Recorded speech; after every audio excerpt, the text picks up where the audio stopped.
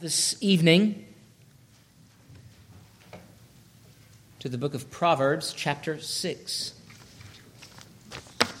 I've entitled this sermon, Three Kinds of Bums. That's not a word we use down here in the South very much, but I think it's a very fitting word. That's what we find.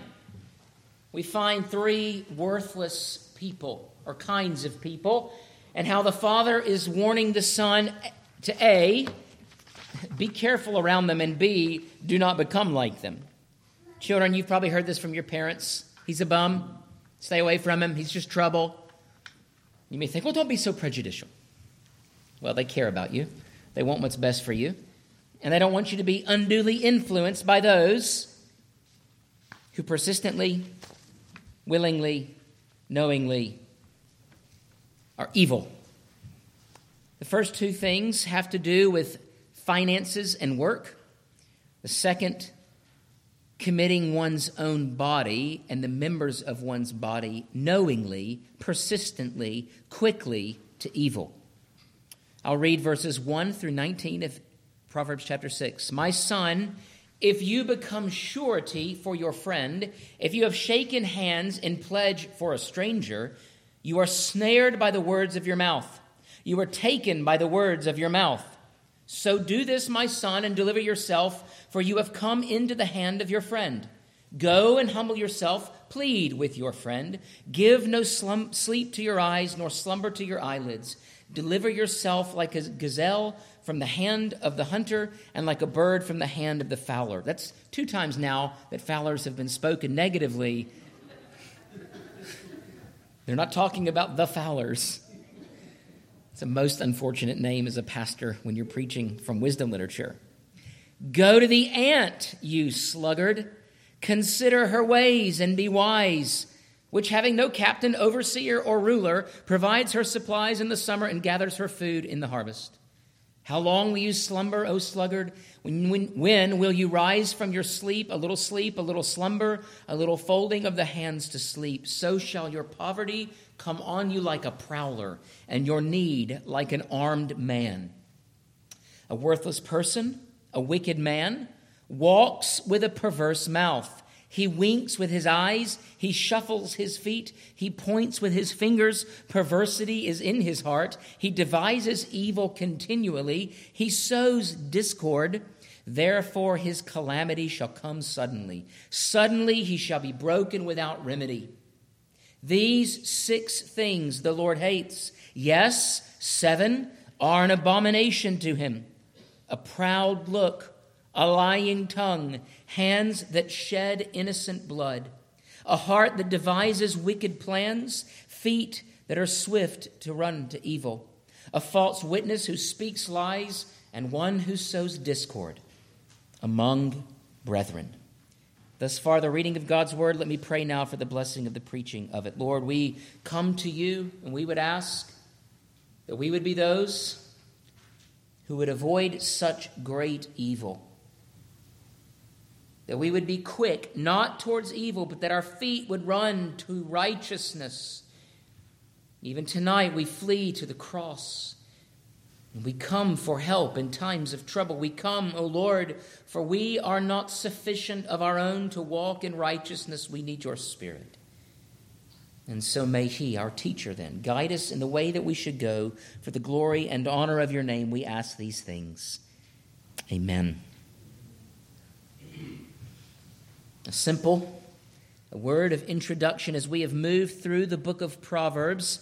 The Father continues a series of lessons given to the Son so that when the Father is no longer there, or the Son establishes a home and a life of his own, he might look to these lessons that he might walk in righteousness before God and men.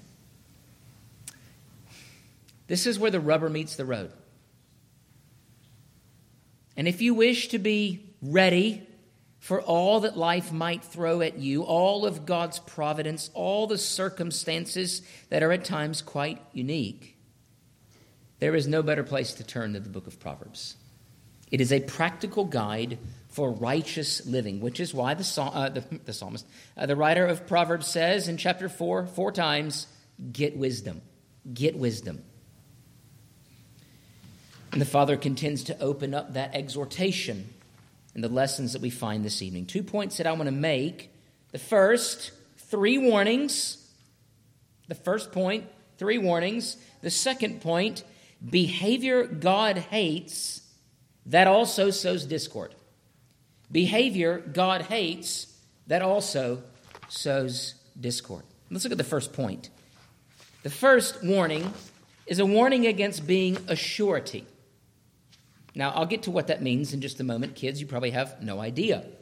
Now, let me begin by saying this. There is nothing in life that Scripture does not speak to, either directly or indirectly, by some expression of principle, such that Scripture is that only infallible rule for life and godliness. If you wish to live a righteous life, a wise life, a life that brings glory to God, and you are a blessing and a breath of fresh air to your neighbors, you are to pattern your life according to the Word. Now here, as it relates to loaning money to strangers, the Father says this: it's a bad idea. Don't do it. He is talking about wrecking yourself financially by loaning money to a stranger, because you have no guarantee that you will be paid back. It is an unwise investment. And in fact, the Father says in verse 1, my son, if you do become a surety for your friend, the reason why I open with, it's a bad idea, don't do it, the whole counsel the Father gives to the Son is how to get out of it. If you become surety for your friend, if you have shaken hands in pledge for a stranger, you are snared. This is not positive language. This is very negative. You are snared by the words of your mouth. Now, you cannot get out of it. You cannot break your pledge. In fact, in our confession, you'll find it in the back of here, there's a whole paragraph, really chapter, dedicated to religious oaths and vows that are good and bad. Children, maybe you have a habit of saying, I promise, I promise, I promise, I promise, I promise. And you do it over and over again because you have to, well, parents, it's like when you start yelling. The more you yell, the louder you end up having to get. You've created a problem. And if you are one who continues to say, no, there's a wolf in the woods, when the wolf actually comes, nobody's going to come to help you. If you keep making promises, no one will take you at your word. And so here implied is be a person of your word. And since you are a person of your word, you have made an oath, you are snared. This is what you're to do. Here it is. Here's your solution. Hound them until they pay you back. Just go after them. This is the wise way to get back what you have lent. In fact, in the Gospel of Luke, Jesus says, I say to you, though a man will not rise and give to the one because he is his friend, yet because of his persistence, he will rise and give him as many as he needs. This is within a parable of someone who has guests and he needs bread to feed them. And so he goes to his friend's house late at night and says, look, I got these friends, but I have nothing in the cupboard. Will you give me something? Go away. I'm asleep. Do you know this?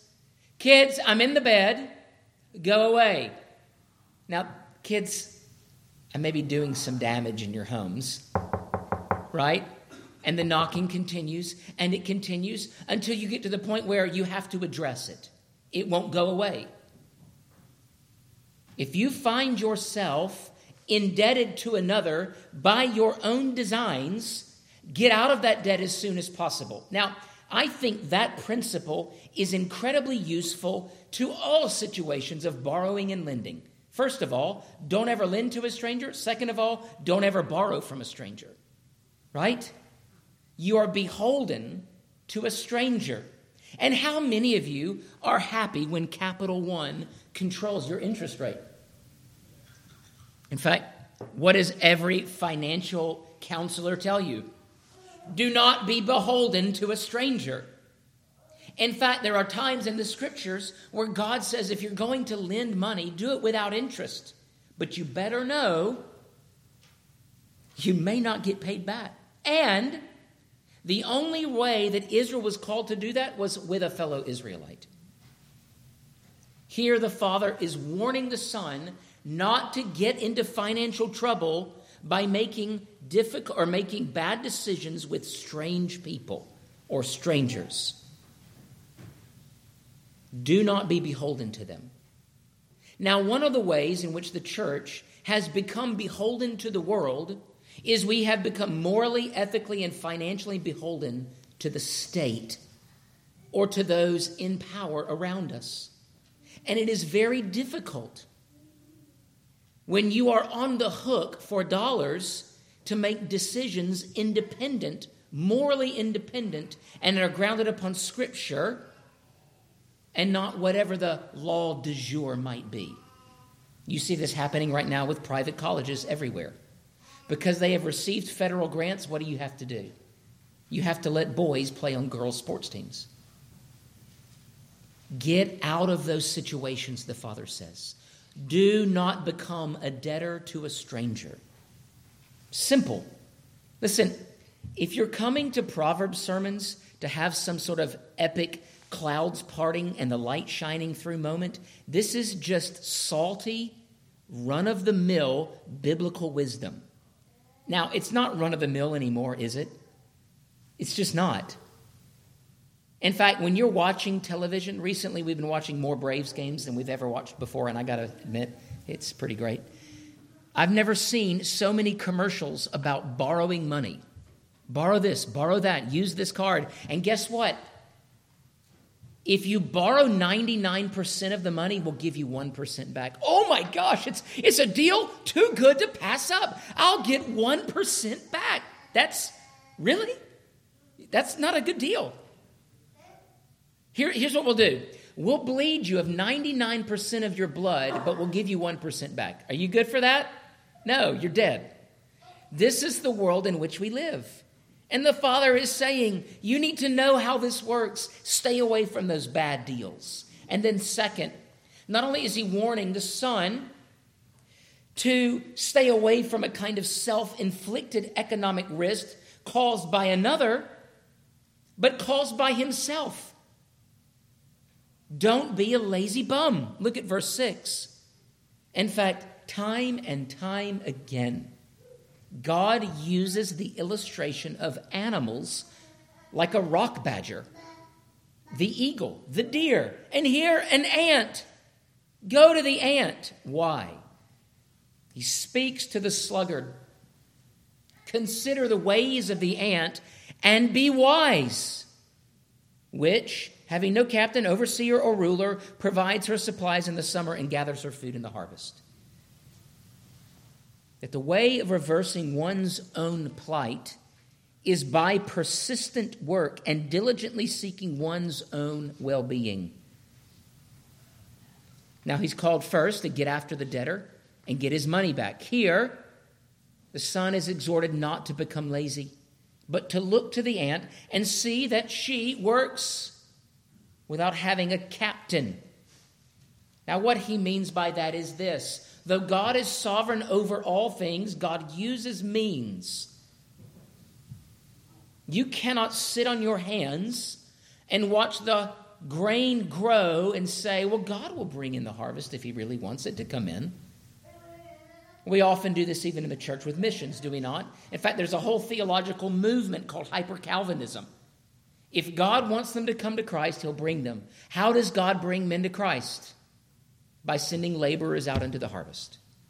How does God call you to prepare for yourself in winter? By you going out and bringing in the harvest. Don't be lazy. In fact, it had gotten so bad in Thessalonica, when Paul is writing to the church, this is what he says. Now, kids, I want you to think. I want you to listen. And as I listen, I want you to think of that time when this was also expressed in American history. For you yourselves know how you ought to follow us. For we were not disorderly among you, nor do we eat anyone's bread free of charge. He's talking about the apostles, the preachers, the ministers. But we worked with labor and toil night and day, that we might not be a burden to any of you. Not because we do not have authority, but to make ourselves an example of how you should follow us. Why are they working hard? They could have asked, right? Pay us for our labors. That is the labors of preaching the gospel. But they did not. They actually worked in a tent-making role so that they might be example. For even when we were with you, we commanded you this. Here it is. If anyone will not work, neither shall he eat. For we hear that there are some who walk among you in a disorderly manner, not working at all, but are busybodies. Now those who are such we command and exhort through our Lord Jesus Christ that they work in quietness and eat their own bread. But as for you, brethren, do not grow weary in doing good. Do not grow weary. Go to the ant, Paul would say, you sluggard. Verse 9, how long will you slumber, O sluggard? How long or when will you rise from your sleep? A little slumber, a little folding of the hands to sleep. And then what happens? There's nothing. You have nothing to show for your laziness.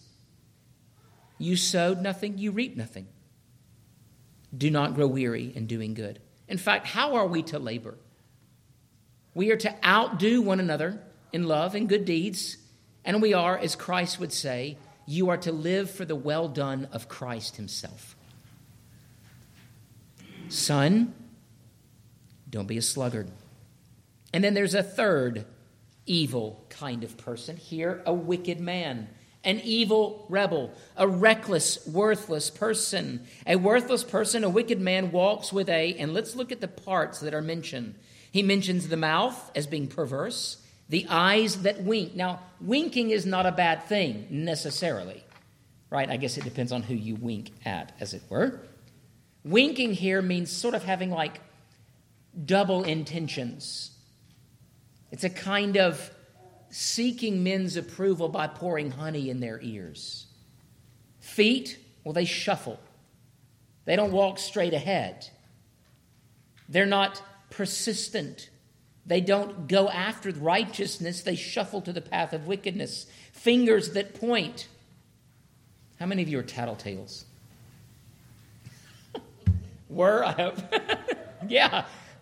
Mom, come on. And then obviously you're like, shh, whatever, just don't tell her. And then you become, obviously you get involved in some cover-up scheme, right? Finger pointing. It's a kind of judgmentalism that is only capable when there is an immense amount of moral or spiritual pride. You delight in getting people in trouble. The heart, a heart that is perverse. It is corrupt. It cannot interact with others without unholy desires. A mind that devises cruelty. How can I hurt? How can I bring damage? And a mouth that sows discord among neighbors. There's always some, not just negativity, but it is attack. It is gossip. It is putting down.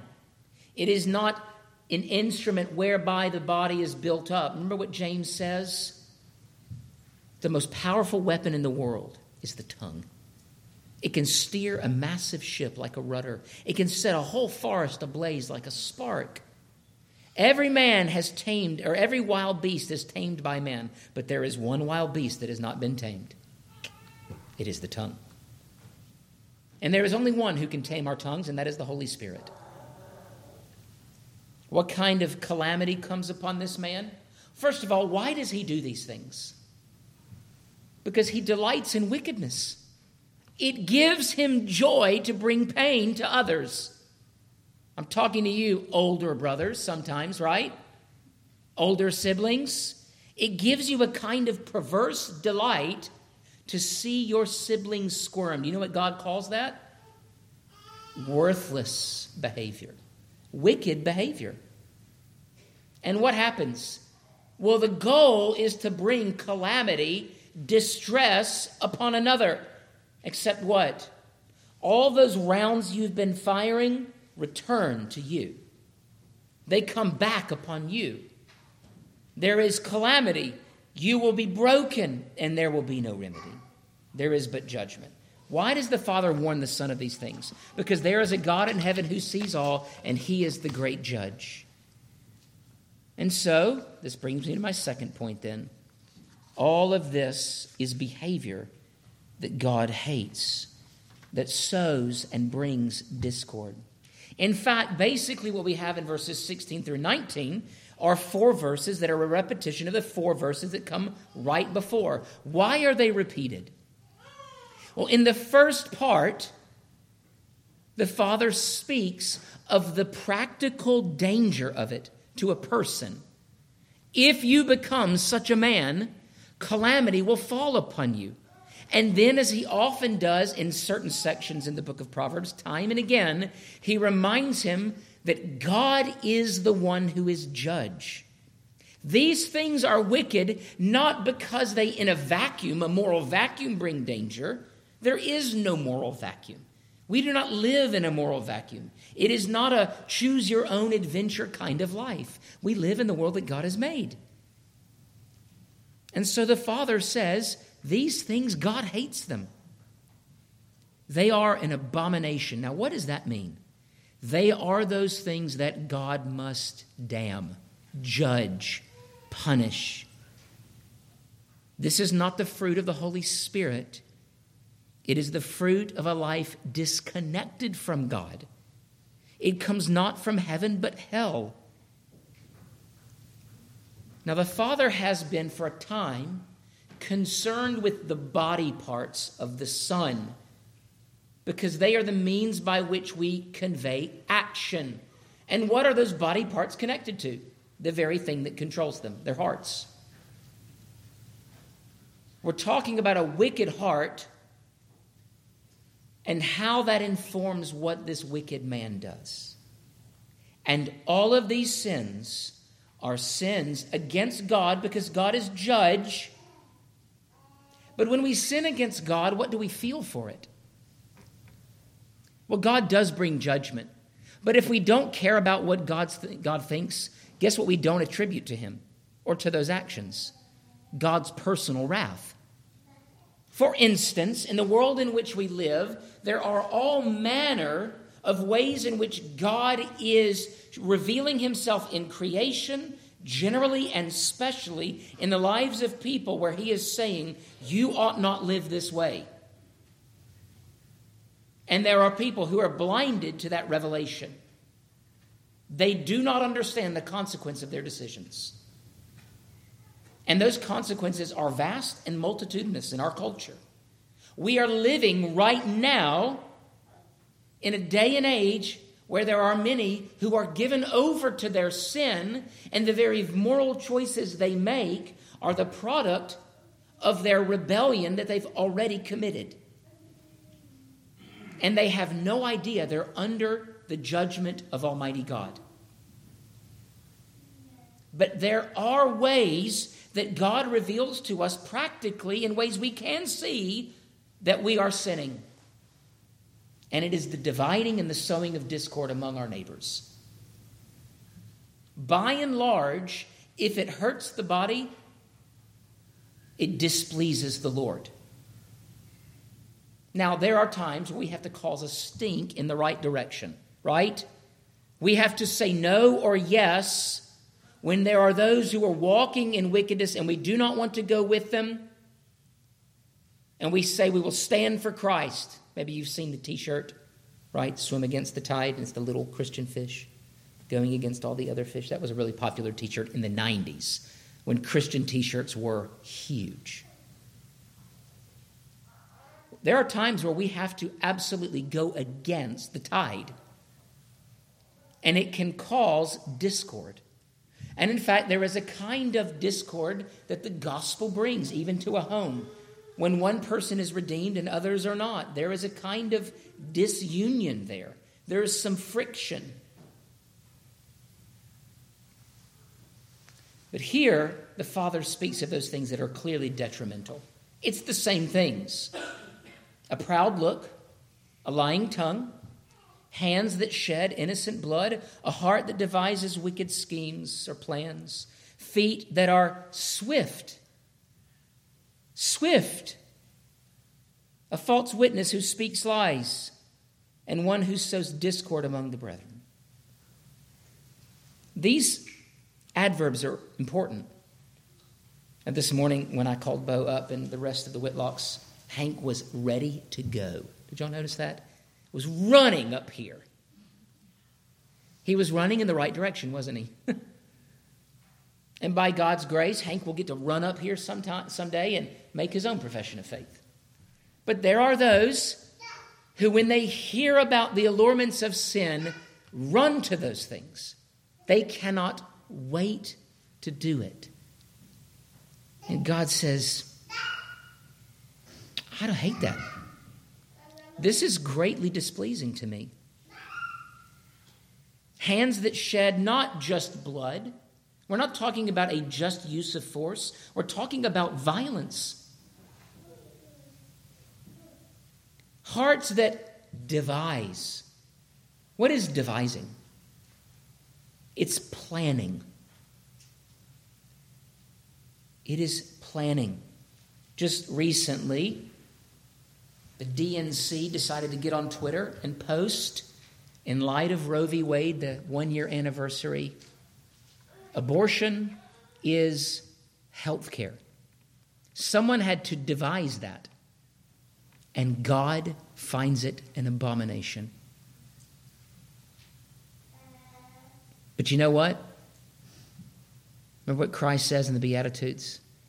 Thou shalt not kill, but I say to you, if anyone's ever spoken with anger in their heart or said, I hate you, is guilty of murder.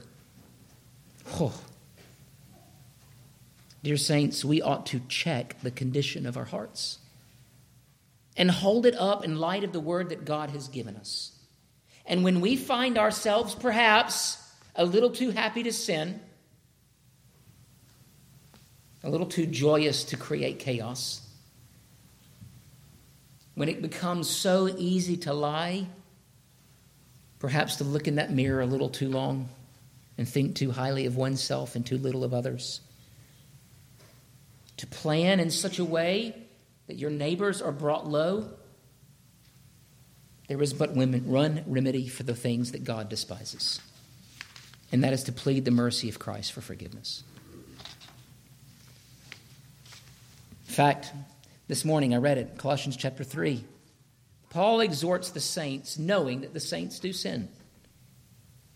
Let the word of Christ dwell in you richly, teaching and admonishing one another in all wisdom, singing psalms and hymns and spiritual songs with thankfulness in your hearts to God.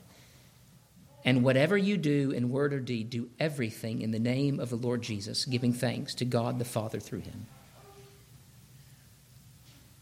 May we be like the sons of the Father, heeding his counsel. May our hearts be stirred to righteousness, and may we seek the good of our neighbors. Let's pray. Lord.